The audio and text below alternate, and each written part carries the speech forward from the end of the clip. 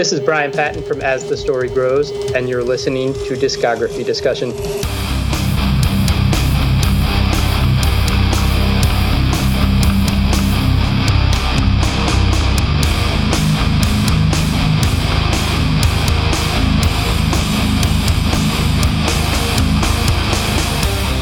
You're listening to Discography Discussion, episode 103, Me Without You, featuring Brian Patton of As the Story Grows.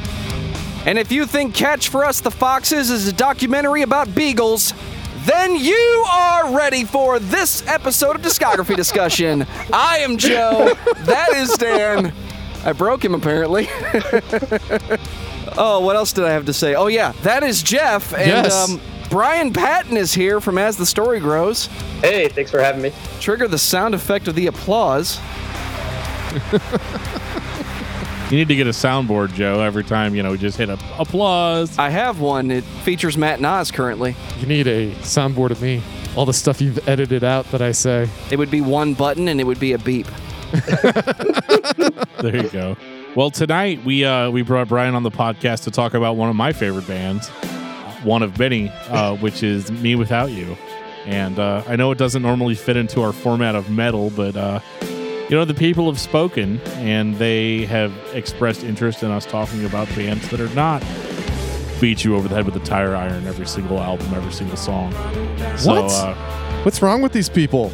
Oh, whatever, man. We did The Offspring a couple of months ago. We've I wasn't there for that for a reason. Yeah, we've done bands that are not really in the metal world. But with Me Without You, it was somewhat special because it just helps me complete my goal of covering every single tooth and nail solid state associated band.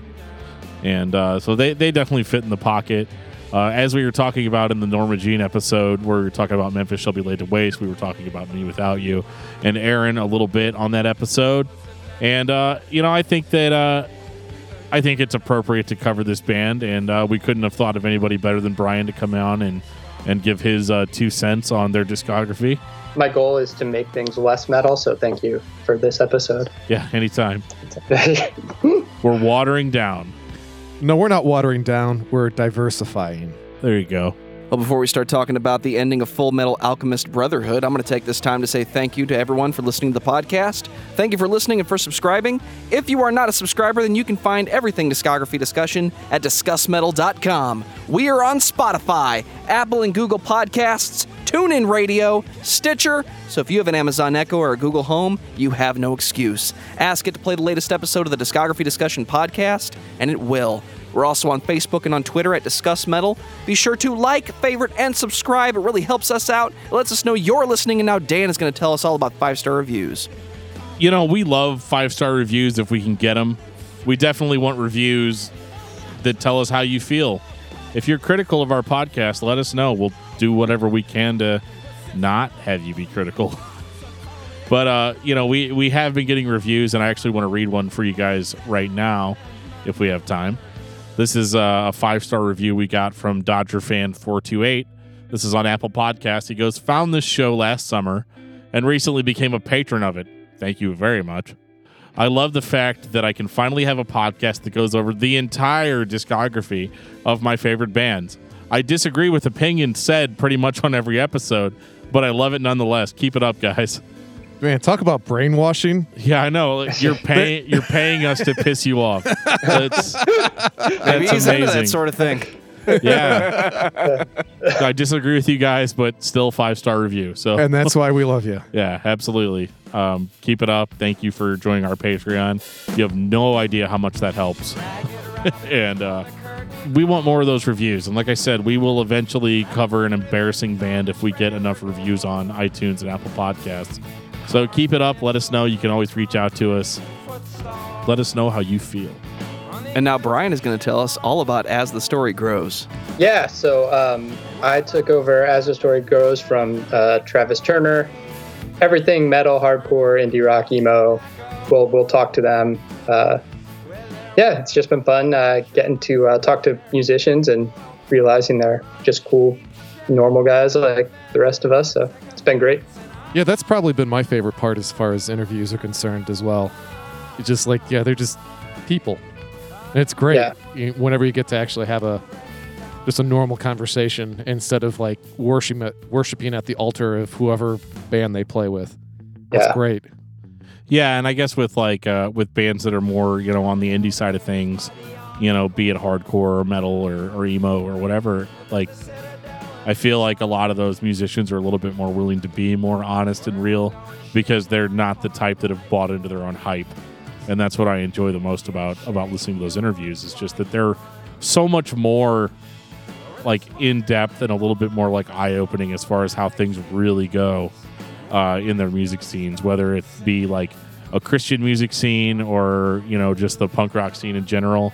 I think that's what I take away the most from the show and the interviews. It's just that like you get a really clear view of if you're a musician and you're starting a band or whatever. These are some things you might actually have to watch out for. Yeah. No, we have an episode coming up with Jeff from Unashamed, and he talks about the old school tooth and nail hardcore scene and getting started. And it was pretty crazy to hear some of his stories. So it'll be a good one for people in a few weeks. Yeah, we'll share that whenever it posts, so you guys can all hear that. Unashamed is definitely one of my favorite bands from that era, so definitely looking forward to that.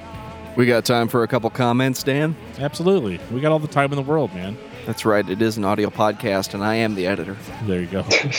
We got a tweet from TJ Weber in regards to the Norma Jean episode 100. Finally listening to the Norma Jean episode of Discography Discussion. Great work. Especially loved when you were dissecting Polar Similar. Took the words right out of my mouth. Well, you know, we have those words now, and they're ours now, and you can't have them back. We just took them. We got a YouTube comment from Morgue Original Music on episode 101, Killswitch Engage. This one was, again, really interesting. I think he was binge-watching our show at this point. Killswitch Engage was a band I never got hugely drawn in by, but know the singles, video songs pretty well. Great nostalgia on those tracks, just not all the albums all the way through. I was a little confused by the changing of Jesse and Howard. So glad to have that cleaned up. Totally Team Howard, by the way. So we got a Team Howard. Yeah. Team Jesse all the way. I'm not saying you're wrong, but I'm not saying I agree either. I think they were both really good vocalists for that band. I think it's fine. Oh, yes. Way. Yeah, you're both good, but I got to have a little fun. So, Dan, tell me about Me Without You. Well, Me Without You was a band that I heard for the very first time on Norma Jean's Bless the Martyr, Kiss the Child album. Now, I didn't hear the whole band. I just heard Aaron Weiss do a vocal on Memphis Shall Be Laid to Waste. And as I said on the Norma Jean episode, I didn't know that was a guest vocalist or something along those lines. I just thought it was part of the band's sound. Didn't really know anything else about it. But I found out probably a couple of months later, they're like, no, the guy that did that guest vocal has his own band called Me Without You, and they do that all the time. And I was like, okay, well, here's my $10. Let's have a look. Let's be honest. What you got going on there. Let's be honest. It wasn't $10 back then. It was probably like $16.95 or something at a Christian bookstore.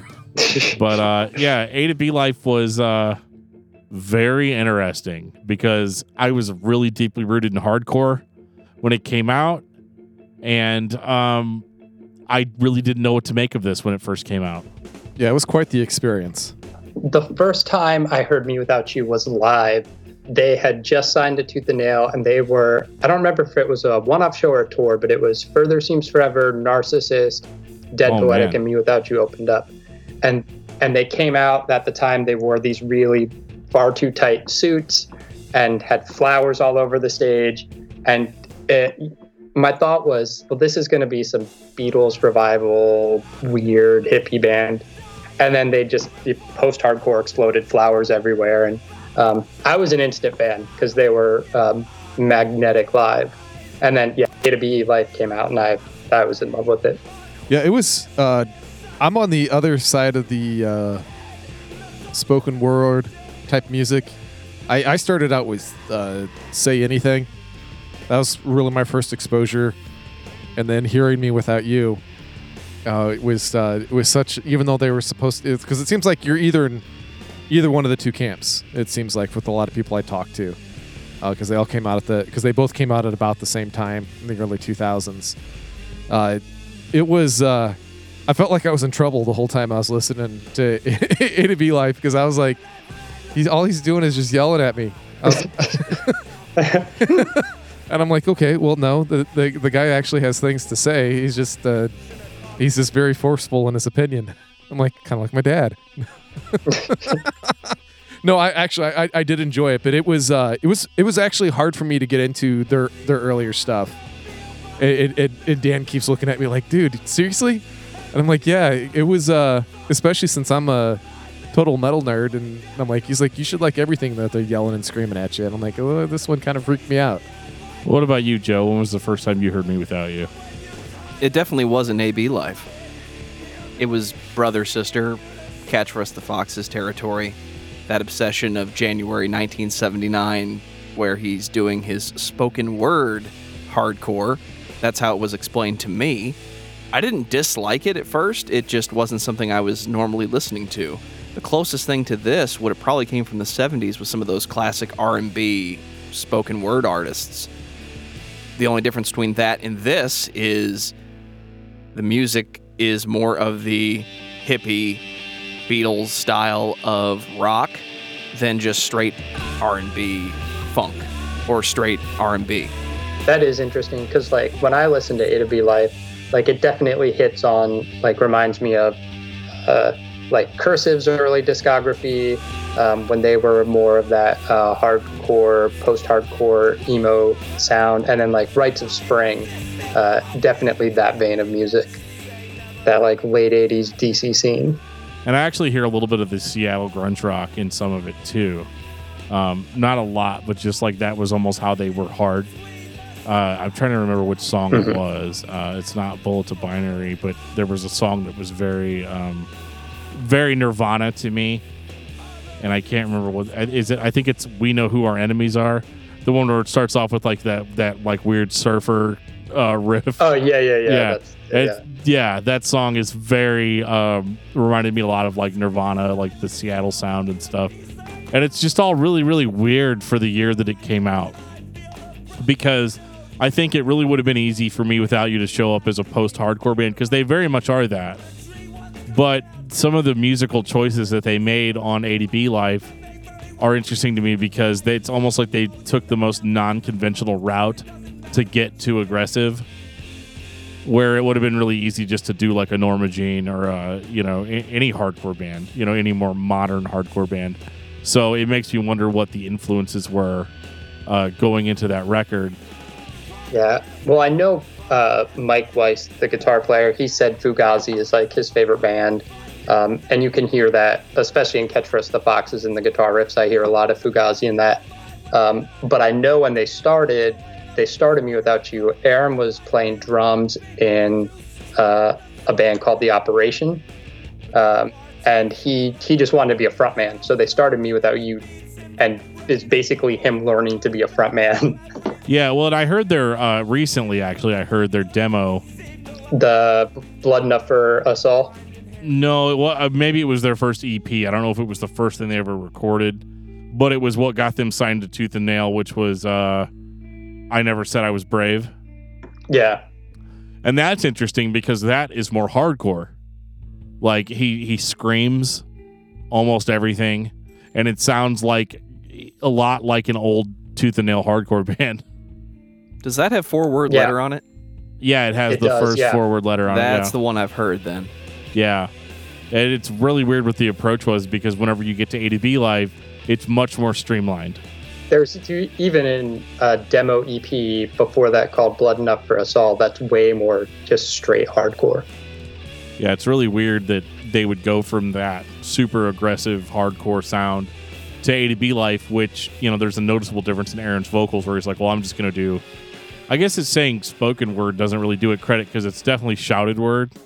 Yeah. But it's not like hardcore screaming, at least not for the 2000s. It wouldn't be considered hardcore screaming. I mean, if you go back to like the early 90s or even the late 80s, it would definitely be in that vein. But for when this record came out, it's kind of unusual that he took that vocal approach. But I think it was the smartest thing that they could have done, because there's only like maybe one or two other bands I can name off the top of my head that had a vocal approach like that. Yeah, I think at that time the only other band I would think of would be like Blood Brothers. But A to B Life, I'd be remiss if I didn't talk about some of the lyrics because I was an angsty teen when this record came out, and so this record was very in the same vein as what I was feeling from a lot of the other albums I was listening to, and some of the lyrics are so cutting that it just blows my mind that they even gotten on Tooth and Nail because they had that Christian label thing, and I don't know if Me Without You was ever really a Christian rock band. Like maybe they were at some point, or that's how they started. But like to have lyrics like like in Gentleman, which was the first song I heard, where he's like, "We were always inside, we were somewhere inside one another." It's like you didn't hear that from Tooth and Nail bands, really. It's a stalker song, right? Like, oh yeah, totally, like straight up stalker song. Well, I did hear on I Never Said That I Was Brave. Tooth and Nail made them change the lyrics. There's the lyric, "I'll come on over and part your soft white curtains," and on the EP it's pink curtains. And Tooth and Nail was like, "No, you have to change that. That's too sexual." Oh my god, I'm not so sure it's better. Yeah, it's definitely a stalker song because when I first heard Gentleman, I was like, does she even know who this dude is? You know, right. Like that was the first thing I thought, like, oh man, this is like really creepy. But I was into it because like back then it was okay to write songs like that. It's interesting how things have changed over time, just in the past decade. But what I found really fun about that album was like some of the relationship songs that he had, because this is the most like personal relationship album, maybe next to Catch Rush the Foxes, which had a lot of personal stuff in it too. But this album was like the immature version of that. So like he, for like The Cure for Pain Is in the Pain, where he's like, in the peace you had, she said, I must confess, I'm glad to see it go. Like this is definitely like a Women Are Evil kind of album, which again is just really weird to hear on Tooth and Nail. I mean, it's not that like every band on Tooth and Nail was like playing worship music or anything, but like this was very different than what I was expecting going into it. And it definitely pleased me as a immature teen. But when I go back and listen to it now, I'm like, holy shit, some of these lyrics are kind of creepy. You ready to catch the foxes? Yeah, I think so. I think I've said everything I could say about A to B Life. 2004, Catch for Us the Foxes. One of the most epic albums ever created. Really? Going in hot, huh? Just gonna go, come right out and say it. All right, let's hear why. Spoiler, here's my final thought on Me Without You. Oh shit, we're like 10 If you in. took a Chaos Pad, which is a MIDI controller designed to create chaos, it basically takes all the electronics that you would normally define like on a piano and just puts it on a flat surface that, depending on where you point, it changes the sound. Me Without You is kind of like an experiment, like a band created by a mad scientist. What are the vocals going to sound like today? Are we going to go full-on scream yell? Are we going to do, just classic Beatles singing? How's the music going to go? And you notice that going from the demo to A.B. Life, which I don't like that much, but I know it's a good album. You get to Catch for Us the Foxes. We're straight into the rock groove, and all the dynamics are in the vocals. He decides how intense the song is. Yeah, for sure. It's unusual for the vocalist to lead the band in that way. Because, like, in my experience as a vocalist, it's like I'm just so unimportant in the grand scheme of things. I have to, like, make myself relevant, whereas I almost feel like these songs started with his lyrics and were written around them, which is weird because of how just, like, frantic his delivery is. But the weird thing about this record is that everything seemed a little bit more profound than it sounded on A to B Life. Like, A to B Life was just, like, pure teenage angst, whereas now it's still kind of that, but it's refined in such a way that the lyrics are more metaphorical. They're a little bit less in your face about things, and the music is much more smoothed out. It's not like jagged edge like it was on A to B Life or even the EPs and demos that came before that. I also want Claudio Sanchez to take notes. This is how you do a run-on sentence in a song like this. The first time I heard Catch for Us the Foxes, it was a little underwhelming from A to B Life because it did not have that grab you and shake you around. But like I said, you can hear the Fugazi influence in the guitar riffs. And yeah, Aaron's lyrics, I mean, they're different each album, and he's progressing each album. And this was like a major step from, just being a heartbroken teenager into something more adult and poetic. Yeah, and this was more of like the religious awakening. Like I hear a lot more references to religion, not just necessarily Christianity though. And I want to make that clear because that's a common theme with Me Without You, is that there are aspects of all religions in a lot of their lyrics. Yeah, I think it'd be safer to say that they're more spiritual than they're religious. A spiritual band where they just try to incorporate as many different ideas as they can. And that's really important on this album because it separates them from the pack as far as other bands that were on the label and in that scene, where they're not just like out to be like, oh, we just record music and it's all really for Jesus or whatever. And I really hope that check that the church wrote us clears. You know, like it's it's definitely a little bit more sincere. Yeah, because there's perspective in it, and I think that's, like you said, it's a big reason on why it puts them apart. Is it makes people think, and I think that's actually one of the things that when you have the spoken or yelled word, whichever way you want to look at it, it makes you have to focus on the lyrics more, which is interesting, especially for somebody like me. I'm notorious on this podcast for totally ignoring what people say because I'm more about the feel than I am about the words itself. So this was truthfully was a really hard discography for me to do, just because I am one of those, like, I don't really give a shit what he's saying. It's more about how he's saying it. But he kind of forces you to listen to him on this one. Well, exactly. That's what I'm getting at. I mean, this is it makes somebody like me look at things from a different point of view, and it actually the more I got into this, delving back into it, because I hadn't regularly listened to Me Without You. I mean, it just it shows up here and there. But I really, the more I listened to it outside of one particular album, the more I actually ended up enjoying myself. And a lot of times it's the opposite, where I'm listening to something and I'm like, yeah, okay, yeah, I've heard this a million times already, and that's just this week because I'm doing my homework. And this one was, as I went on, it became easier and easier, and normally that's not the case. Normally I'm burnt out by the end of the week. And I was telling Dan at the beginning of this week that I was having some difficulties with their earlier albums, but as the week went on, it became much easier and much more enjoyable. And I actually was able to focus quite a bit on the music after I'd gotten over the spoken word aspect of it, which for me, think I told you that you were a huge piece of shit. Yeah, well, that's really what it was. I was like, oh God, Dan hates me now. Well, at least it's only Tuesday. I think this band is Dan's personality in a nutshell. Jeff thinks he's just going to go home and sit and listen to the feel of the album, and then as soon as he thinks he's comfortable, all you hear is, January!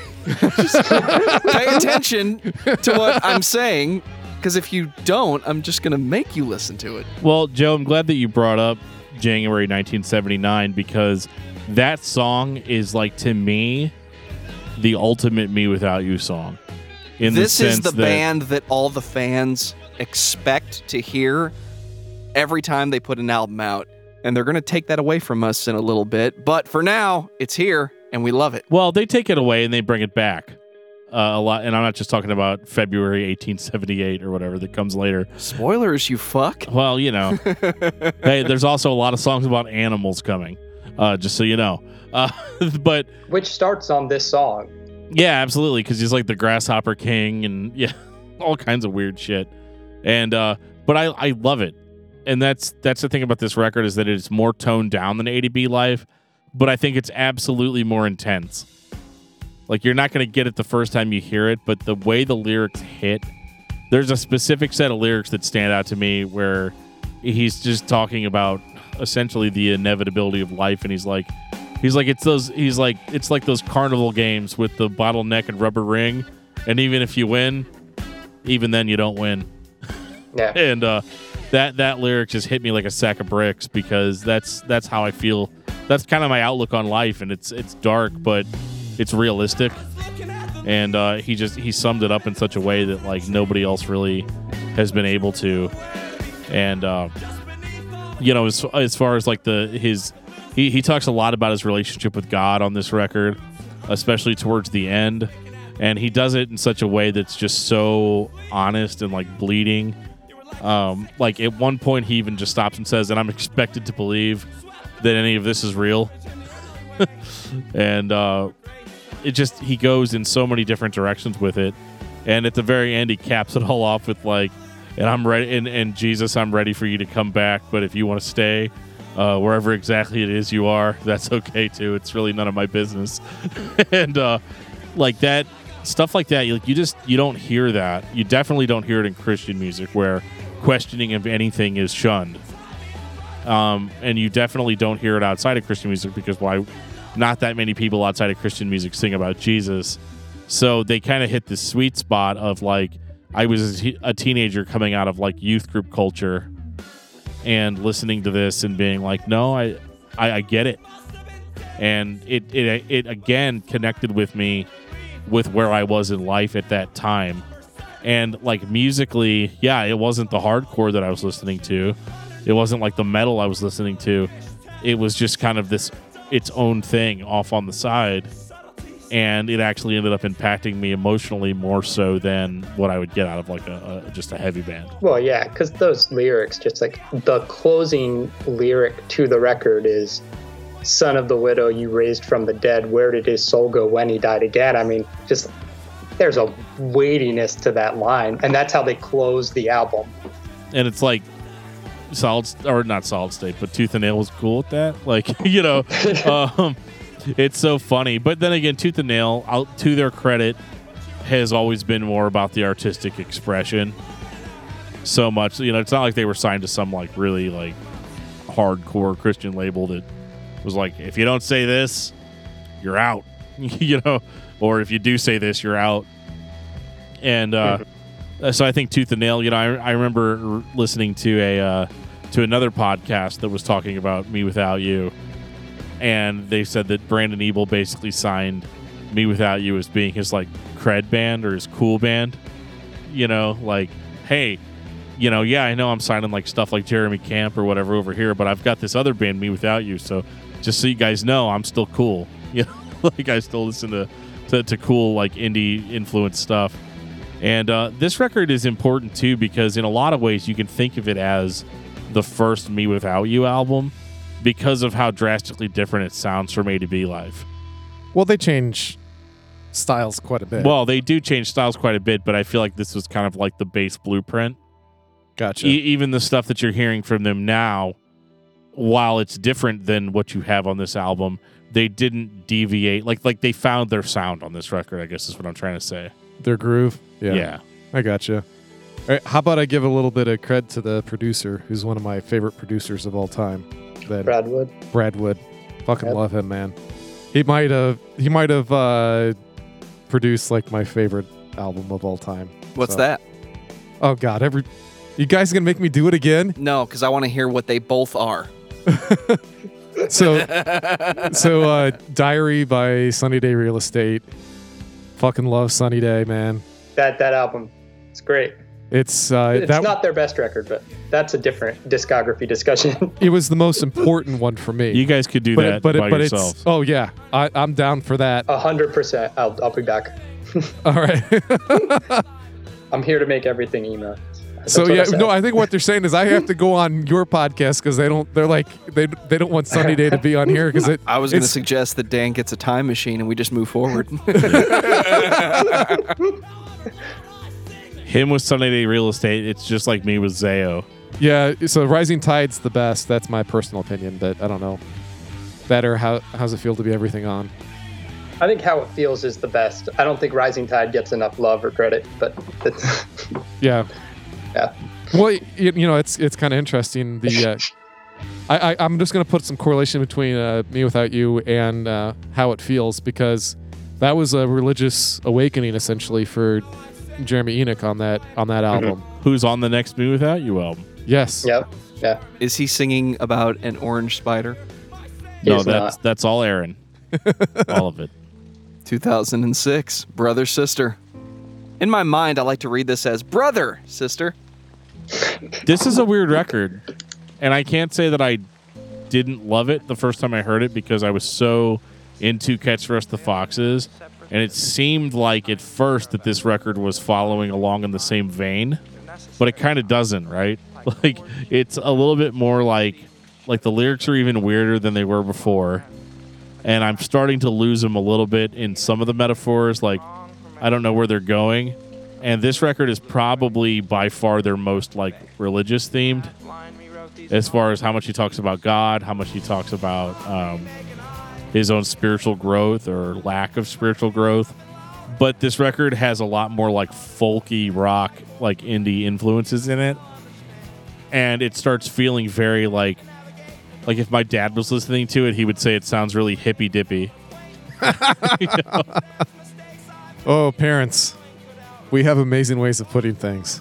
Oh, yeah, we're parents now. I forgot. You forget that. I'm not 19 anymore, yeah. Oh, God, no. Unfortunately, my kid's way closer to that. This was more positive, I think. Because, like, if you look at A to B Life and you look at Catch the Rest of the Foxes, those albums are filled with pain. Like, they're gut-wrenching, kind of visceral, lyrical explorations of who Aaron Weiss is as a person. This is like, I'm going to give this God thing a chance. And it's very profound when he's like trying to describe God, and he just says that like in really weird metaphors, like, you know, the fish swims in the sea, like the fish, or like the sea is in a certain sense contained within the fish. And he's like, what the writing of 1,000 lifetimes could not explain, if all the forest trees were pens and all the ocean's ink. And it's like, really, it takes the lyrical ideas and concepts and throws them onto a whole different level. Because now it's not like, do I relate to this? Do I not relate to this? It's like, no, like, you need to start thinking about things that are bigger than yourself. And I don't know if this is like a religious experience or a drug experience or what it is. But it's very profound, and it's really one of the things that kept me going with this record. How about drug-induced spiritual experience? See, I don't think it's drug-induced, though. I'm just teasing because that's what you said. I'm glad you mentioned that because I've heard it brought up before, and I can't say that I've ever read, heard, or seen anything to indicate that. I think the guy's just a big thinker with his words. I mean, which is awesome. Keep in mind, this is a band that ate trash. So there's that. That was a thing they were known for. Yeah. No, it's interesting to hear you say that, because this is definitely my favorite Me Without You record. I think it's still probably my favorite. I think it still has the heaviness in a lot of the tracks. And it's just that next evolution. In a lot of ways, it has a Sunny Day feel to it. And I think it's still intense. I think there's still, his lyrics got more poetic and metaphorical and less to a certain point, which I think is a theme he carried over. But I always really loved this record. I thought it was perfect. I love the way that the album, all of their albums, I think up until the most recent one, they all kind of flow, and there's an intentionality with the tracks where one goes into the next, and it's not like this is the song break. It's like you're going to listen to the album and it all flows together. And I love that. Yeah, I think it's a little bit of foreshadowing on your part, and we agree with you with that last album. So, I mean, I think we all will have something to say on that one when we get to it. Well, yeah, but this record was very... I remember I was between jobs at the time. Pretty common theme for me. Apparently, I've got a bad attitude at work. But the thing is that, like... Is this at right before the store? No, this is... this was like 2006, right? Yeah, it is. Yeah, so this was when I was like, I got out of high school in 2004. Oh, okay. And so I was like between banking jobs. I was trying to find a new banking job. And so Back when you were still a respectable individual. Yeah. So I would drive looking for jobs, like filling out applications, because back then you could still fill out paper applications. Not for that long after that, because a lot of people just were like, no, go online. But I'd show up in a suit and tie or whatever. But the whole time I was there, I remember I was listening to Norma Jean's Redeemer, and I was listening to Me Without You, Brother Sister. And one of the songs that really stood out to me, and I'm really horrible with track titles right now, but it's the one where it's The Sun and the Moon, where he's like, Daniel broke the king's decree, Peter stepped from the ship to sea. There's hope for Job like a cut down tree. I hope that there's such hope for me. And I remember being like, oh man, that's me, because like I really need a job. And again, like the song is so much more profound than like what I got out of it. But I definitely felt a positivity on this record that you really didn't get from the first two. Like the first two were hopeful sounding, but like this one was like really upbeat. I liked kind of the more like indie folk influences in it. A lot of use of the acoustic guitar, and even Aaron's vocal delivery was changed a bit on this record, where he started incorporating more like actual like singing into his stuff. And he's always said like, I'm never gonna be a great singer. Like you're never gonna listen to Aaron Weiss sing and be like, oh my god, the vocal talents on that dude. Oh my god. I don't know what he's talking about. I do that every time. Well, he had said he had talked to the label, and Tooth and Nail had paid for him to get vocal lessons to work on becoming a better singer. Yeah, it was funny too, because apparently it was recommended to him from the band. Like the label had said to the band, like, hey, do you think you could get Aaron to sing more or sing better? And I remember he said that he was like kind of pissed off about that for a while, because he's like, yeah, but I do something really unique that nobody else does. Why in the world do you want this or whatever? But then he did end up playing ball and took the vocal lessons and everything, and he ended up really enjoying what he came out with, because Me Without You would not sound like they do today without that. And he sounds incredible now for the style of music that they play. But on this record, it was the first time you heard more Aaron singing. Yeah, it was like it was growing up a little. That's kind of that was kind of like my feeling. My favorite song, I have to point it out, was Oh Porcupine. I guess, why is that, Jeff? I don't know. Might be like one of my favorite lead men of all time. Singing on that with him. That might be part of it. But no, surprisingly, my wife is a big indie and just generic pop fan in general.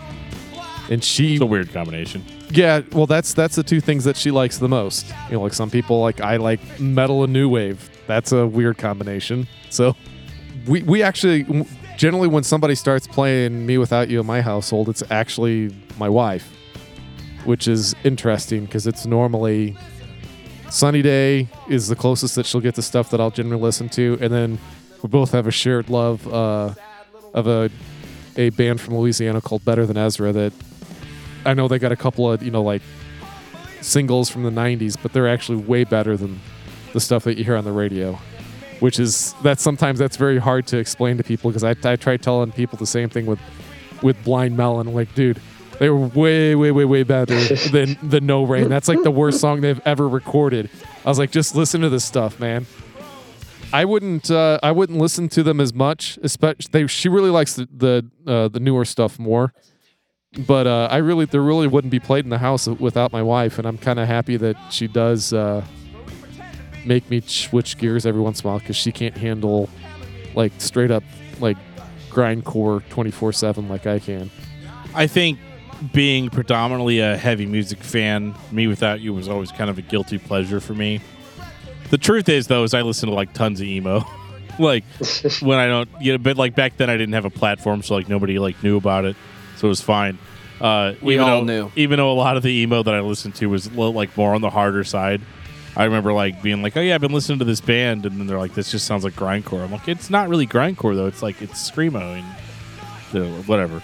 But What's interesting about this record is that it was one of the first positive sounding records that I liked, because normally heavy music fans tend to defer to the more negative sounding stuff, the more pain filled stuff or whatever. And this was like really positive and had kind of like cheesy like storybook type of elements to it, like with the yellow spider, yellow leaf. And I remember once I had kids, like my kids started gravitating towards those type of songs and you know, singing them to themselves and stuff. And that was just a weird element to the band that I never thought that I was going to enjoy. But once they just put it out there, it took a band like Me Without You for me to kind of like expand a little bit and be like, okay, I actually kind of dig this, and I like the positive vibe, and I like the way it makes me feel. Whereas before, I would have been much more critical of it for not being heavy or not sounding like the old albums. 2009. It's all crazy. It's all false. It's all a dream. It's all right. You're not kidding. Wow, what a mindfuck. Is this the last album of the Me Without You the fans are wishing for every day? No. No. And I say that only because this was a one-off. And it's very clear when you hear the album after this that this was a one-off. This was a huge middle finger to anybody that thought that they had an idea of what the next album was going to sound like. Even though if you listen to Brother Sister, you can see the breadcrumb trail. Yes, it's there. Leading to this. But Brother Sister still had enough of that Catch for Us the Foxes sound in it to where, you know, you could just kind of ignore it or maybe not see it or overlook it. This record is unabashedly the strangest record that they have out. And even the title of it, It's All Crazy, It's All False, It's All a Dream, It's All Right, perfectly describes how I felt about this album at different stages as I listened to it. Yeah, no, when this record came out, I had a monthly music column I would write, and I wrote a review. And that's one of the things I said. It's like a 4-step guide to how fans would react to the record. Yeah. But the other thing I wrote is I said, every band has released an album that feels like your girlfriend is cheating on you, but this record is like finding out God doesn't exist. Right. Like... That's awesome. Oh, that's amazing. Oh God, we gotta link that column, man. Because That's a quotable. Yeah, Can I right get there. a copy of that, please? Yeah, absolutely. Yeah, I'm gonna need screenshots because. Oh God, that's fantastic. Bust out your favorite website, the Wayback Machine. Oh my God. I've tried multiple times through this week to get through this in one shot. Man, I can't do it. This one is like was just too far off the deep end for me personally. And the frustrating thing is that my wife loves this one, and I'm like, no, I don't. Mine too. Really? Okay. Yeah, my kids love it too. Even though there's some of the lyrics are a little questionable. Yeah. I think it was the I'm Kermit the Frog hard R kind of sound, and a lot of the singing in this one. Listen to the R's that he has. It's like this. Just listen to it. It's kind of hard not to hear it once you hear that. All you'll hear is like the hard R's over and over again. Don't ruin this for me, Jeff. Okay. Well, I'm hypercritical of this one as compared to the rest. So that's probably just me nitpicking and just being annoyed because it was just like normally I'm the dude that's like, yes, they did something like way off the deep end in the other direction. Nobody saw it coming other than maybe, like we said, a couple of breadcrumbs, but it just didn't strike me. It didn't hit me in the feels like I was hoping it would. I was really, really disappointed in this one personally, but that's... Give it a few years. The thing is, we should have seen it coming because they announced before they recorded it that they were recording with Daniel Smith from Danielson. Yeah, and that's true. That's been a tip that, like, this is going to be... I was just like, I'd be curious to see what he does with their sound, not they're going to him for a sound. Right. And that's what it was. Yeah, you're not wrong at all about that because, and again, if I'd been paying more attention, I would have realized that was coming. And if I'd have paid more attention to Brother Sister, I would have seen this coming. But I just didn't for whatever reason. And because when I first heard this album, I didn't listen to any of the songs off of it prior to like any of the songs they released. Because I got that way. Because I was like, Me Without You's not going to let me down. They got my back. This is fine. Buy the album, take it home, listen to it. I listened to the entire thing 2 times. And I was just like, fuck this band. and you know, I was very upset. Because I was like, what the hell is this? I was a little bit more youth group kid still. Like there were still elements of that lingering in me. And so like I was like pissed off that at the end of the song they were like Allah, Allah, Allah, Allah. And like I was like, what the fuck is this? You're supposed to be a Christian rock band. You guys are supposed to validate me, god damn it. This record is not for people like that. And even really brother sister. Like if you're really paying attention, you'll find out that Me Without You has never been there to validate you. No. I was very upset. And then I kept listening to it. My wife happened to hear it when I was listening to my second playthrough, and she one day is all like, "Oh, let's listen to that album that has that song about the fox and the cookie and all that." And I was like, "Yeah, I mean, I guess." You know, so we put it in, and we ended up taking a trip to Louisville because her grandma had died, and we listened to that record probably 8 or 9 times because we only took like 2 records with it because we were idiots. I had that. I was like Emery's I'm Only a Man and Me Without You. It's All Crazy. It's All False. And then I had my City of the Caterpillar, or City of Caterpillar. She didn't want to listen to that. So that's all we listened to was Me Without You pretty much the entire time. And it was great by the end of it. I don't know if I got beat down or if it was Stockholm Syndrome or what it was, but I started getting a lot more meaning out of the songs. Like, a lot of them had, like, the fox, the crow, and the cookie is like Aesop's fables. You, like, directly lifted out of. Yeah, plus that has like, just great lines in it of song work at the end. I got a walnut brownie brain, molasses in my veins, my powdered sugar, funnel cake cocaine. I mean, those are great lyrics. Yeah, absolutely. It was the first one, too, when I was listening to this with the kids, and I was like, don't listen to that song. He talks about cocaine. And I was like, he's not talking about cocaine. He's not like, oh, my God, check out this fucking cocaine. But it's, you know, it's very descriptive. Like, the way he is able to just paint pictures with what he says in that style was just absolutely killer. And so that song was the first grower on me, for sure.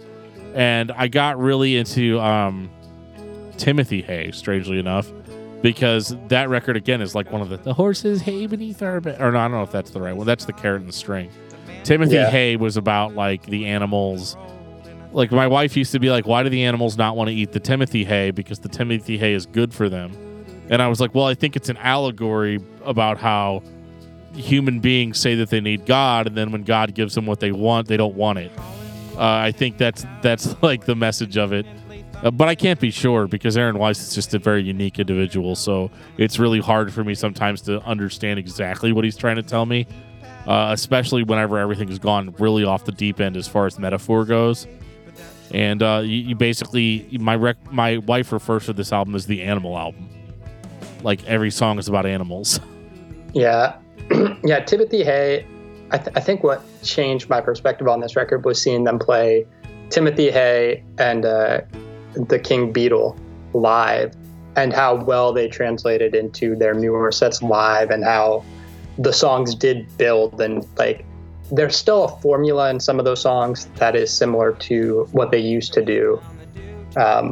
It's just in a different, packaging.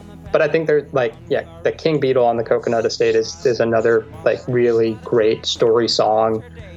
It kind of enters into that Dave Bazan, Pedro the Lion, like telling a story type of lyrics that I really like and appreciate too. Yeah, I love that song. Some of my favorite lyrics from that album are on that song, where he's like, the Beatles king slams down his fist. Your flowery description's no better than his. We asked for the great light and you bring us this. We didn't ask what it seems like, or we asked what it is, And that really was cool.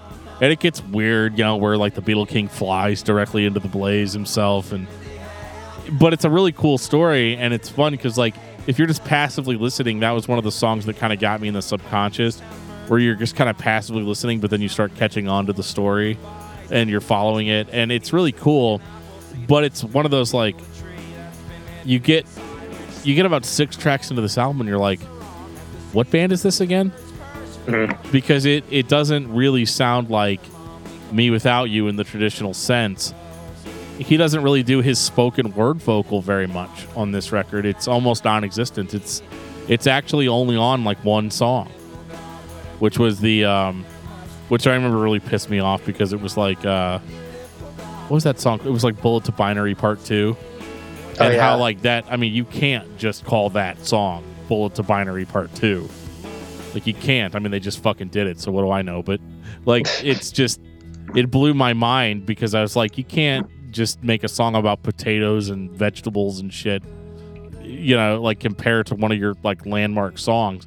For a lot of people, the first Me Without You song that they ever heard, and how like just the only similarity between it and the original is the let us die, and then, but it's like it's done in such a weird way, and that song still to a certain extent doesn't hit me in a good way because of that. Like, I feel like it was kind of a misstep. You mentioned that we should have seen the writing on the wall because of who the producer was for this album. It's All Crazy, It's All False is one of the records I cited when I found out that Brandon Urie was going to work with Jake Sinclair on the Death of a Bachelor album for Panic at the Disco.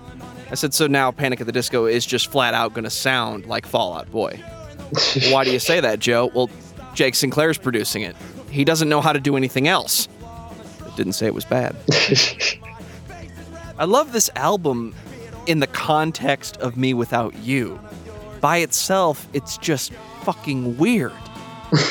Yeah, that's why I said it was a mindfuck. I was just like, holy shit, what the fuck is this? And it wasn't that it's a bad thing. It was just, okay, for me, maybe it was a bad thing, but I know for most everybody else, it really wasn't a bad thing. But it was just so bizarre for me. And it's the only album of theirs that I can't listen from cover to cover comfortably. This one is a real struggle for me. And it's, I kind of look at it as like like one of my favorite artists is the Beatles, and they've done stuff like that too. You're just like, what the fuck happened? Well, they were actually on drugs. Yes, true. But they had the whole religious awakening and all that kind of shit that went down with them too. Even Sunny Day did with How It Feels was the same way when Jeremy Enoch came back from, I think was it India, that he discovered all that music and actually incorporated like music that was hundreds of years old into what they were recording. Because fans didn't just want like emotional rock music. Oh, They wanted all that extra shit, right? Oh, because it was money, man. It was golden. Let's talk about some of the weird lyrics. You've been doing that. So there's this song called, I don't know, some shit about a camel. No. Fig with a Bellyache. Or I got the camel because you start to just like a camel took a ship across the lake or something. And that song has this like really weird sexual thing in it where he's like, the dogs below our waist aroused while hugging on the pretty gals. It came so much to my surprise it happening when I hugged the guys. I'm just like, how the fuck did that get past Tooth and Nail? And apparently he was required to write some really detailed explanation to it. But it's such a weird record because I say that I let my kids listen to it, but like I have to remove a couple of songs because the lyrical content isn't like safe. Definitely not safe for kids. Might be safe for work, but it's weird that he goes places even still that most bands that he was peers with would not have gone. I mean, it took Norma Jean how many albums to say fuck on a record? And they still haven't said it as far as I'm concerned. So it's just funny that Me Without You has always just been kind of this open book type of band that I think a lot of their fans had an expectation of them.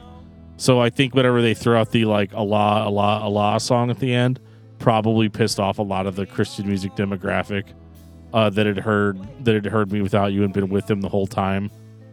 And even though like there's nothing technically wrong with the song, I just think that saying Allah, during that time in Christianity would have been just like a knee-jerk reaction type of word. And so because even I had it, and even when that album came out, I wasn't like super religious, but it still was like, that's weird. I thought these guys were Christians, Spoke English. Even though they didn't spoke really English. Even though they never really said that. I mean, Aaron said in an interview one time when they're like, "Are you guys a Christian? Are you guys Christians?" And Aaron said something along the lines of like, "Well, I don't think that music is Christian or not Christian." He goes, "But us ourselves, we try to serve God as good as we can." Which is such a non-committal answer, but probably the honest answer. Yeah. And so I always respected that about them. Well, yeah, I think this record was largely polarizing for people. And I got into it again because I would go back to it. I'd go away from it. I'd go back to it. And I just went back and forth so much that eventually I just arrived at, it's okay. It's different, but I'm all right with it. Whenever I heard February 1878, I was immediately relieved. The glory of crowdfunding in 2012. Did they crowdfund this? This album was crowdfunded. This is back when the scam wasn't necessarily common knowledge. And when I say scam, I mean crowdfunding was a thing, but the people that were doing it, most of them had a foothold already. They already had a fan base. And it came down to, we want to do this thing our way. We don't want to rely on a record label. We need your help. And if you help us, we will give you what you asked for. And 10 Stories starts off exactly the way I think the majority of the fans wanted it to. Not only are we doing a callback, which is something Me Without You does very well, but it's classic Me Without You. It's got the upfront vocals, the grooves in the background, and it drops out when it needs to. It's the Catch for Us the Foxes Me Without You. That's what you wanted, right? Yeah, absolutely. I didn't fund this because I didn't know it was crowdfunded. Maybe if I did, my name would be in the liner notes or some shit. But the thing is that I didn't listen to any of the songs off of It's All Crazy beforehand. I'd definitely never made that mistake again. So I listened to this album, or I listened to the track they released off this album, and I was like, okay, this might be okay. And it was. This is my favorite Me Without You album. Which is weird because of how lyrically similar it is to It's All Crazy. It's an animal album. The song is literally about circus animals. Or the album's literally about circus animals and like their journey after like the train crashed. And that's really interesting to me because they were able to tell this type of story using the old sound for the most part. It doesn't sound like Catch for Us the Foxes the whole way through. But it's enough of an introduction with that first song to where you're on board. And they definitely go more, like I would say that it has a little bit more of the brother-sister sound in it.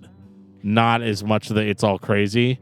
But I think It's All Crazy opened up the door for them to be able to try anything on a song and people generally be okay with it. Yeah, I thought they did. I think they've always kind of done what they wanted to do anyway. And I think that I've had a lot of respect for them, even if I wasn't a huge fan of It's All Crazy. This is the start of the era of their music that I really enjoy. This is probably my second favorite album.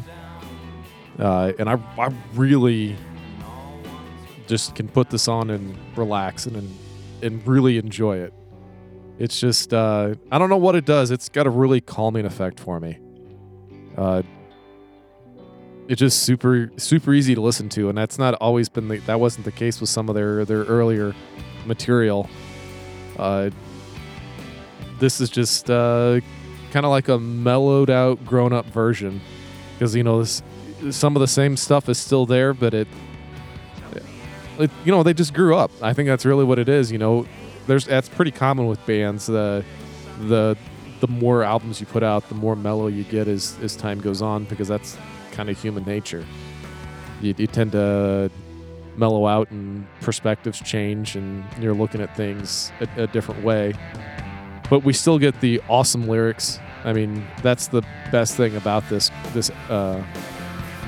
group is Aaron and his lyrical abilities and his metaphors, and allowing you to sit down and think about what he wrote and take it in from, however you want. Because that's the great thing about metaphors, is it can be about more than one thing, depending on how you're looking at it. And that's always been really fun with them. Yeah, I remember at some point before the record was released, they had said that the new songs were going to sound like Fugazi meets Lou Reed. And that kind of comes across. When I first heard February 1878, you knew, like, okay, they not learned their lesson, but it's like they had come around, and it was almost like the record you would have expected them to make after Brother Sister. It's way more in that vein of, okay, if they had gone there and then It's All Crazy, it still would have been jarring, but okay, the shift would have been there. It's the rock version of It's All Crazy, where there's still these post-hardcore elements. You get Hayley Williams on this record for Paramore. Yeah, which I like her. She's got a great voice. Oh, yeah. Yeah. It was a good addition. And this record, I agree 100% that this is the record that probably should have followed Brother Sister and then maybe led to It's All Crazy. But I think, in a certain sense, as a fan, it was enjoyable to hear them come back to the more rock sound on this one, because it's like, okay, we haven't lost anybody. Because you could have put this out before Brother Sister or after Brother Sister and then did It's All Crazy, and I think they might have lost people for good. Yeah. There. So when they put this out, they're acknowledging that, hey, we realize you're a fan of our older sound, and we think that there is value to our older sound, so we're gonna give you a little bit of that on every album from here on out. And that's essentially what they did for every album. You always have that classic sounding Me Without You song. Yeah. On each of the records after that. It's a very Norma Jean move. Yeah. I'm going to give you a little bit of that thing that you liked on that last record, and then I'm going to do whatever I want. Right, for the next 50 minutes, yeah. But this record is, the reason it's my favorite is because I like that it's kind of a concept record. It follows this idea of basically there's like a circus train, and there's an elephant in there that like derails the whole train and allows all the other animals to escape. And like the elephant's basically like Jesus, right? Like, I don't know. I'm just interpreting that way. But, the elephant ends up like, at one point they actually end up killing the elephant. Like, they hang the elephant. And it's just this crazy thing about like you setting people free and sacrifice and people making their own choices and things like that. Like, it's all very, very deep, but told from the perspective of animals that have escaped from a circus train. Can I get away with a Dumbo joke here? Please say no. Please, no. I don't want to get into that. But it's told from a animal perspective, which is very much in line with the It's All Crazy idea. So you have that, but you've got, more rock songs. You've got, a little bit more grounded Me Without You sound on this record. And it all comes together in such a great way, because the stuff that I enjoyed about It's All Crazy was the deeper metaphors told from the perspective of fables and things like that. So you get the stuff that I liked off of It's All Crazy and the basic Me Without You sound all in one, and that was kind of the perfect combination for me. This is the only one I have on vinyl, so... Oh, that should tell you something. He doesn't buy something on vinyl unless he means business. It's great, too. It comes with an actual storybook that you can read along to while you're really listening. Yeah. I like Aubergine on this. That's probably my favorite song. Aubergine's a cool one. Yeah, I really enjoy that. I listened to that several times. Fox's Dream of the Log Flume deserves special mention because it's another like classic Me Without You type sounding song. It sounds like it could have been on Catch the Rest of the Foxes, especially with Fox. I mean, it's obviously a callback, but like, what's funny is I didn't realize that before I just said it. I was like, yeah, it's like Catch the Rest of the Foxes, and it's Fox's Dream of the Log Flume. I just had some kind of mental block there that didn't become clear until just now. But that song is him starting to weave his own personal stories back into it. Because up to this point, I mean, ever since Brother Sister, it's been all metaphor.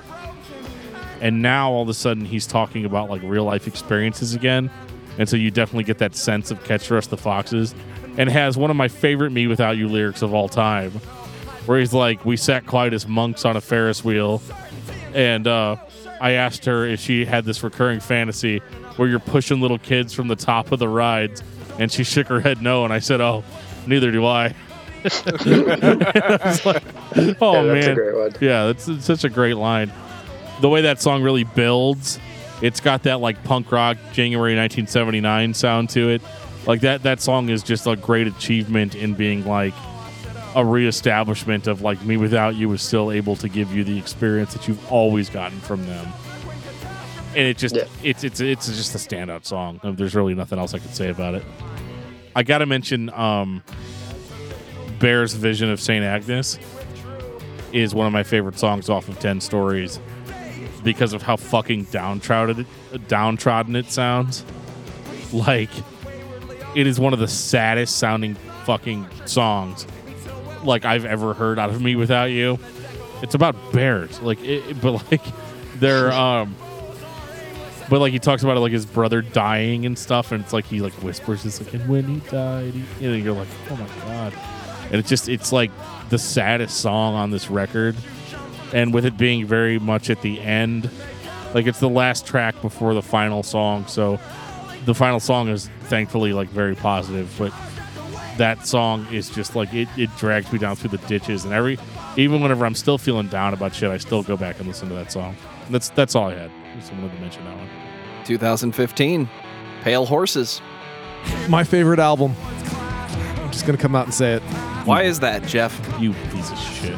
Yep, that's probably the biggest reason why, because I'm a piece of shit. I always got to be the outlier. You don't have to be, Jeff, but you choose to be sometimes. I feel like out of spite. It's as if you decided ahead of time that whatever the rules were, you weren't going to follow them. Yep, that's pretty typical me. I've been that way since I was like 12. Well, the joke's on you, Jeff, because I like this album. It's Okay, a really good. great album. Yeah, it really Yeah. is. I enjoyed myself. Like whenever I was going back and listening through, because I always go through and listen to the discography in random order and straight through, and then I do that a few different times every week. And this is the album that I kept gravitating towards after I've, quote unquote, done my homework, and it was just time to, enjoy it. Man, I love this album. It just hits me right in the feels. I just like the, emotionally what it does to me. It's the one that it's less about the lyrics for me. I'm not saying that I'm downplaying lyrics, but the music itself just struck me the right way when I needed it to. And that sometimes that's a very hard thing to explain to somebody. Like, why do you like something? Like, I don't know, I just do. And that's kind of like this album. It was the right album at the right time for me. And I really have enjoyed listening to it this week. And I listened to it way more than would be required to do the discography.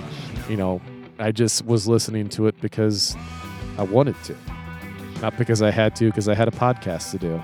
And I think that's probably, as a podcaster that does this type of format, that's probably the biggest compliment that I can pay to an artist, is that I'm listening to an album out of your discography again, not because I have to for the podcast, but because I wanted to, because I enjoyed listening to it. And that is absolutely how I felt about this album. Anybody else have anything to say? Well, I don't know how to follow that, but this is a very dark Me Without You album. Oh shit, no wonder I liked it. It's the darkest they've gone since Catch for Us the Foxes, that's for sure. This is the sequel to the sound of Catch for Us the Foxes. This is That years. Me Without You. If you liked it, this is for you. This record is plagued with self-doubt. Like, I haven't really experienced a negative Me Without You album since Catch for Us the Foxes, so with this being as dark as it was, really kind of threw me off guard. I mean, I loved it because it sounded like Me Without You. It had that basic ingredient to it. Almost more so, like this is almost more callback than 10 Stories was, but still sounds new and fresh.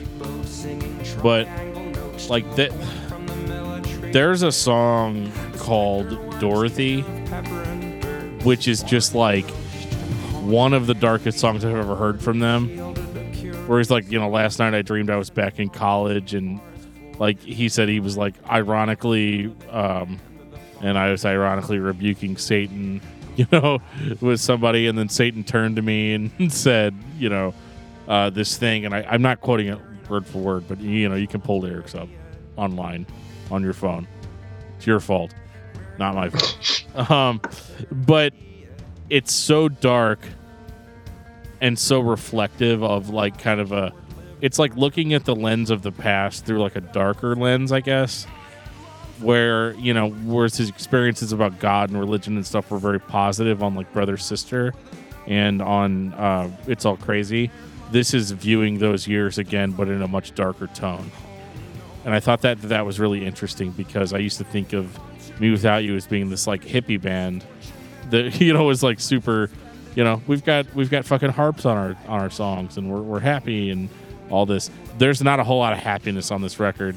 There's a lot of weird metaphors to like nuclear destruction and like mentioning of like Chernobyl and stuff that like Aaron's definitely in a dark place on this record, and it's one that I wasn't expecting because of the super happy place he was in on the most previous ones. Well, yeah, and like his father had just passed away before writing this album, and he had gotten married, and yeah, he does. I remember him talking about a lot of end times references, and it was a lot of the thing with these songs is he said there's no one theme to any song. It's all these different things that he was pulling from kind of mashed together. So there's not like this song is about this thing and it's like, yeah, this line is about this and this line is about that. And it's all interweaved throughout the album, which makes for some super interesting lyrical shifts and changes. Yeah, for certain, because it's more of a string of consciousness, which I don't think is intentional, but does place it more in line with the older Me Without You output. It's classic. So this is like catnip to fans of the older stuff because it has that same personal, we're no longer singing songs about vegetables that can talk. And we're no longer talking about like turtles and bees and beetles and stuff like that. Like this is like some hardcore shit. Oh, come on, Aaron. Where's a song about horses? That'll make you feel better. I got excited when the album was called Pale Horses and they had a song called Red Cow, but like none of that shit is like, this is not what you're expecting coming into it. And I think that's a really good track, by the way. Red Cow. Oh God, yes. Oh yeah, one of the best. Yes. And again, it gives you like now they're able to call back to their old sound in a way that's really profound. And like when you listen to Red Cow, that song doesn't sound like old Me Without You, but sounds like the most Me Without You song ever. That one, as well as D Minor, also sounds that way. And I mean, I can't, like, to me, this is almost like a magnum opus type of release. It's not my favorite because I still really enjoyed 10 Stories, and that one really stuck with me for a long time. Because you got to understand, I had years of listening to 10 Stories before I got to Pale Horses. And so you grow certain attachments to albums when you're just waiting for the next one to come out. So what do you listen to? You listen to the most recent one over and over and over again. And so that's the only reason why that album edges this one out for me. But this was really great, and it's what I wanted. And they absolutely delivered in every sense of the word with dark lyrics, kind of a darker tone, but also, like, again, it's much more mature. These are not dark songs because, oh, that chick that I was into doesn't like me. Like, this is the reflections of, like, a mature grown-up, which is what I tell myself that I am. And The You only know- thing that makes you a grown up is the fact that you have children. Nothing else. Correct, and some of the gray hair. Oh, But some. yeah, I got a lot of gray. I'm like a gray beard over here. But the thing about it is that this record delivers on a level that I think a lot of the throwback stuff that they did before didn't really deliver on. And so for this, not only is this a great Me Without You album, but it's actually one of the first ones that's a good jumping on point for new fans. Yeah, which they needed with the signing to Run for Cover Records and kind of a reintroduction to a more mainstream audience. Yeah. Yeah, and so what do they give them? They give them the Me Without You treatment. They do kind of what made them popular in the first place, but just a more mature version of that. And that's the reason why I like it. I think mature is the best word you can use to describe this album. In 2015, when this came out, I painted this narrative in my head of how does this band that progressively softens their style but intensifies their lyrical delivery keep writing songs about animals and trees, and how are they illustrating this feeling using this childlike imagery so well, and then they become this fucking dark. I was watching Akira, I was playing a lot of Five Nights at Freddy's, and for some reason something clicked in my brain where I said, that was the kid. This is the kid just grew up, put away his toys, and walked outside to go get a job. Life is serious. Things happened. He wasn't in a good place. He couldn't be positive, but he gave you what he felt. Is everybody ready for Untitled? I think we are. I wasn't ready for the video for the first song they released off of this. Videos? Oh my gosh. What is that?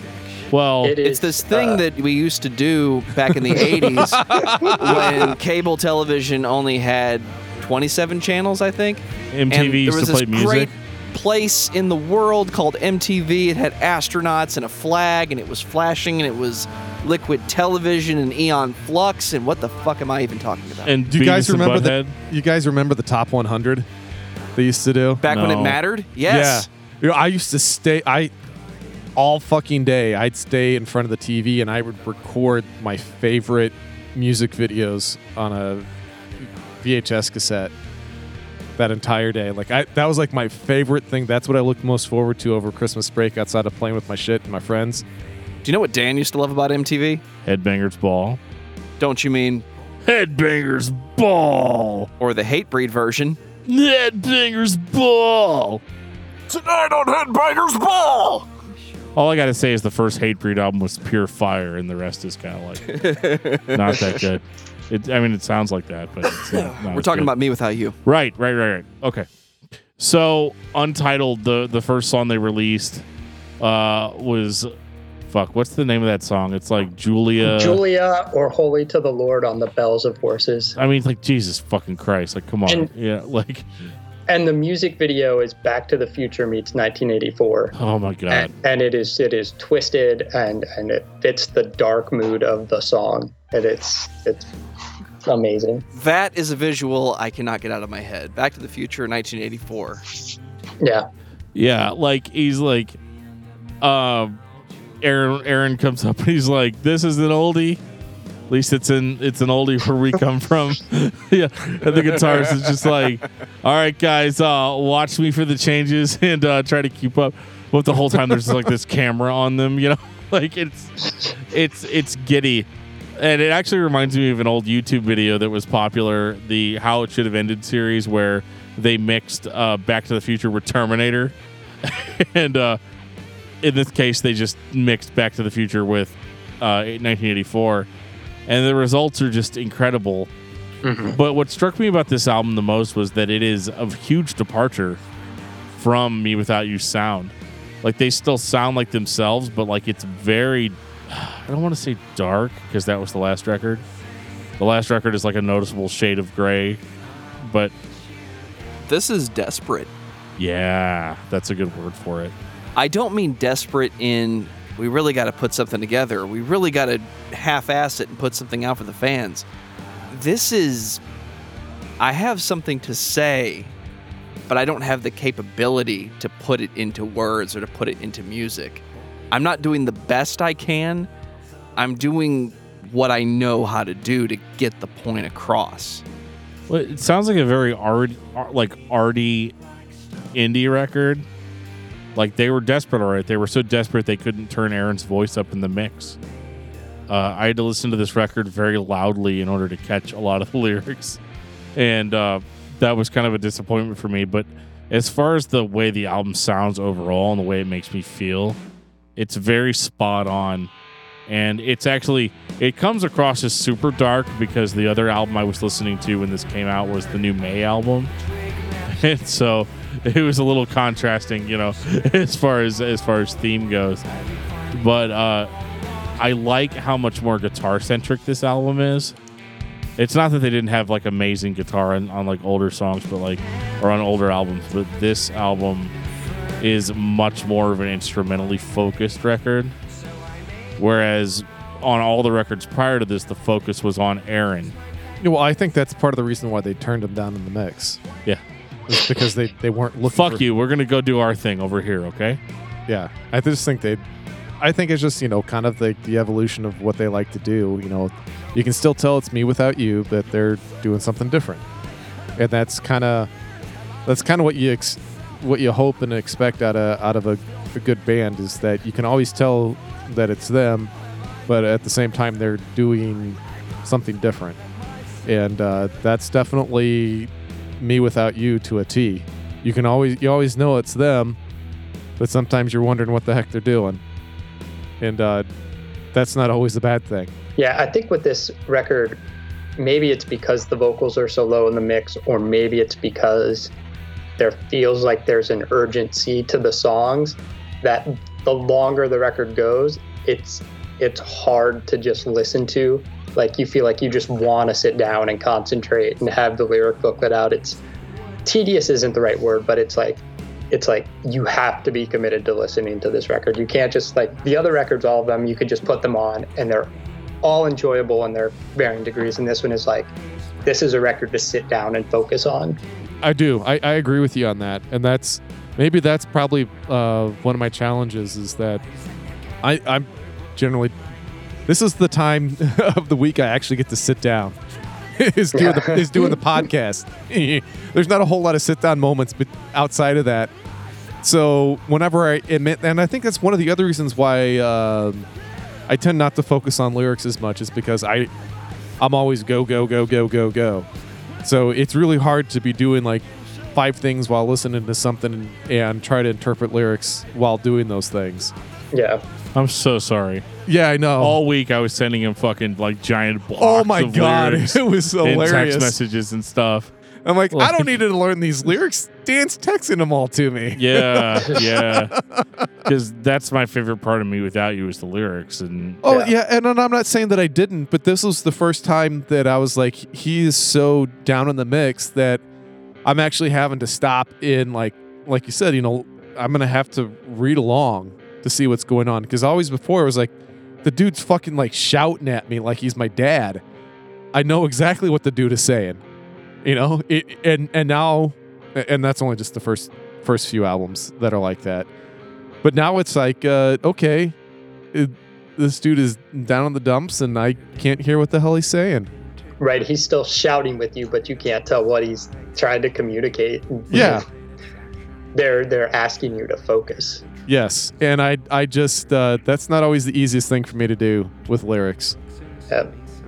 Yeah, I mean, this record is kind of jarring for me because it's a little different. I liked the path that they were on with Pale Horses, and there's nothing wrong with this record, but it's definitely going to take a couple of years for me to really get into the nitty gritty and like pound it out. There are certain bands where we can listen to their whole discography in a week and really absorb everything that was going on. But Me Without You is just not one of those bands. No. You really have to take the time, and you have to really like dig into it and actually pay attention to what's going on to really get a good idea of what the band has to say. And that's one of my favorite things about them, is that they're a thinking man's band. Yeah, I was gonna say intellectual. Yeah, and that's enjoyable. You know, the fact that they taken these spiritual perspectives, but making you think about it at the same time. They're just not throwing stuff out there because, quote unquote, Jesus told them so, or the Christian label told them You so. making fun of Josh Gogan again? So, and Jesus told me to just quit the band. I don't know. And that's the reason. I think that's one of the reasons why people actually, that are into Me Without You. That's part of the appeal, is that it makes you think. His lyrics are so uncanny and just fantastic that you don't even. You can be thinking about the band and thinking about the songs after you're done listening to the song, because that's how it strikes you, and that's. Truthfully, in today's music, that's pretty unusual. Most lyrics nowadays are throwaway. My girlfriend dumped me. I'm going to fuck that bitch. My truck broke down. I mean, there's a lot of bullshit songs out there. And there's not a lot of deep and heavy lyrical content that is popular. And thankfully, there are bands that are like Me Without You. And that might be the other reason why I don't pay attention to lyrics so much. I've just gotten so damn desensitized. I just don't even give a fuck about lyrics anymore. So when a band comes along that actually has something to say and has, a way of making their listeners think about something when the song is finished, that's pretty profound. And that's one of the reasons why this is such a cool band. Would that be your final thought? Yeah, that would absolutely be my final thought, because that's really what I feel about them. Dan, what about you? I think Me Without You is a band that, if you haven't checked them out, I mean, what the fuck are we even doing here?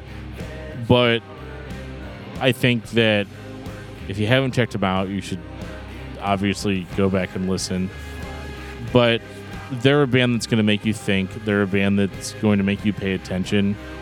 And even if you don't like everywhere they go in their journey, I don't think that makes their journey any less profound.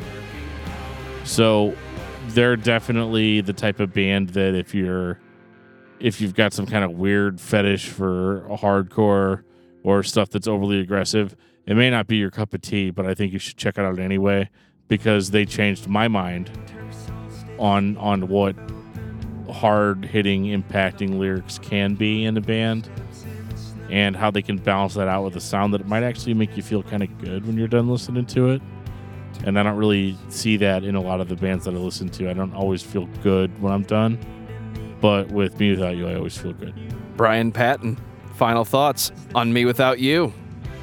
Yeah, I mean, I've always thought their first 3 records are perfect. It's such a great way to start your discography, and just 3 fantastic full lengths. If I had to describe them in a word, it'd be euphoric, right? They're joyful and like hard hitting, and then they just evolved, and there's a poetic side and a darker side, and that maturity that comes with age has really shown through, and they're still making great music, and I hope they continue to for a while.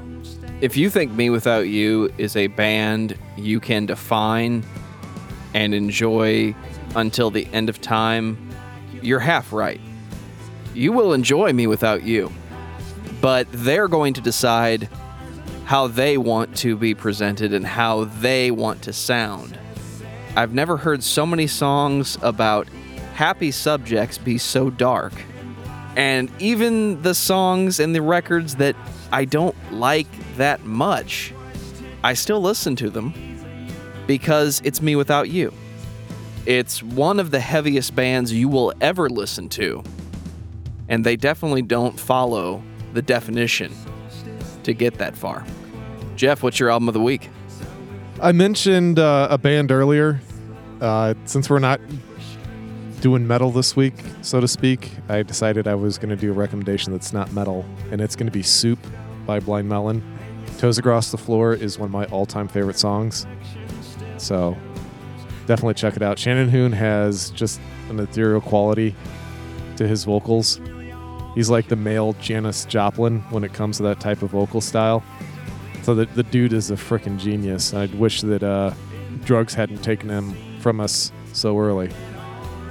Dan, what about you? I went back to some like old At the Drive-In stuff, so I've been listening to In Casino Out by At the Drive-In. Just seemed appropriate for what all the other stuff I was listening to. Why is there hearts coming out of Dan's crotch on the screen? I don't know. Look at that, Joe. Let's cover that up. Huh? Can we cover that? No. All right, so there's hearts coming out of my That's something that we've experienced now. I'm sorry. Brian, what about you? The new Pedro the Lion record, Phoenix. I've really been sitting with that one a lot. Dave's written a great record, getting back to his rock roots and more thematic lyrics about growing up in his childhood. And yeah. I definitely need to check that out. It's on my listen to list, but I just haven't gotten to it yet. When I think about artsy bands that change the way they sound and you just have to deal with it, I think of Alice Cooper. So I'm listening to Hey Stupid all week when I'm not listening to Me Without You. Hey, stupid. Hey, stupid. How come you're not listening to Me Without You all week? Because sometimes, Jeff, love is a loaded gun. That's what we fucking did all week. I had a great time, though. I really did. I wasn't expecting it because there's lots of plays of It's All Crazy in my house, and I was like, okay, no. And that's kind of what I started to, as time went on, I just associated that album with them more and more. And I'm like, and when I went back to listen, I was like, okay, yeah, there was a reason why that I liked them before that album came out, and there's a reason why I liked them after. And yeah, Pale Horse is just, that's what I'm gonna be listening to on the way home. Then I go home, I'm gonna listen to some more. I really, really love that album. So in case you guys didn't know, Brian has his own podcast called As the Story Grows.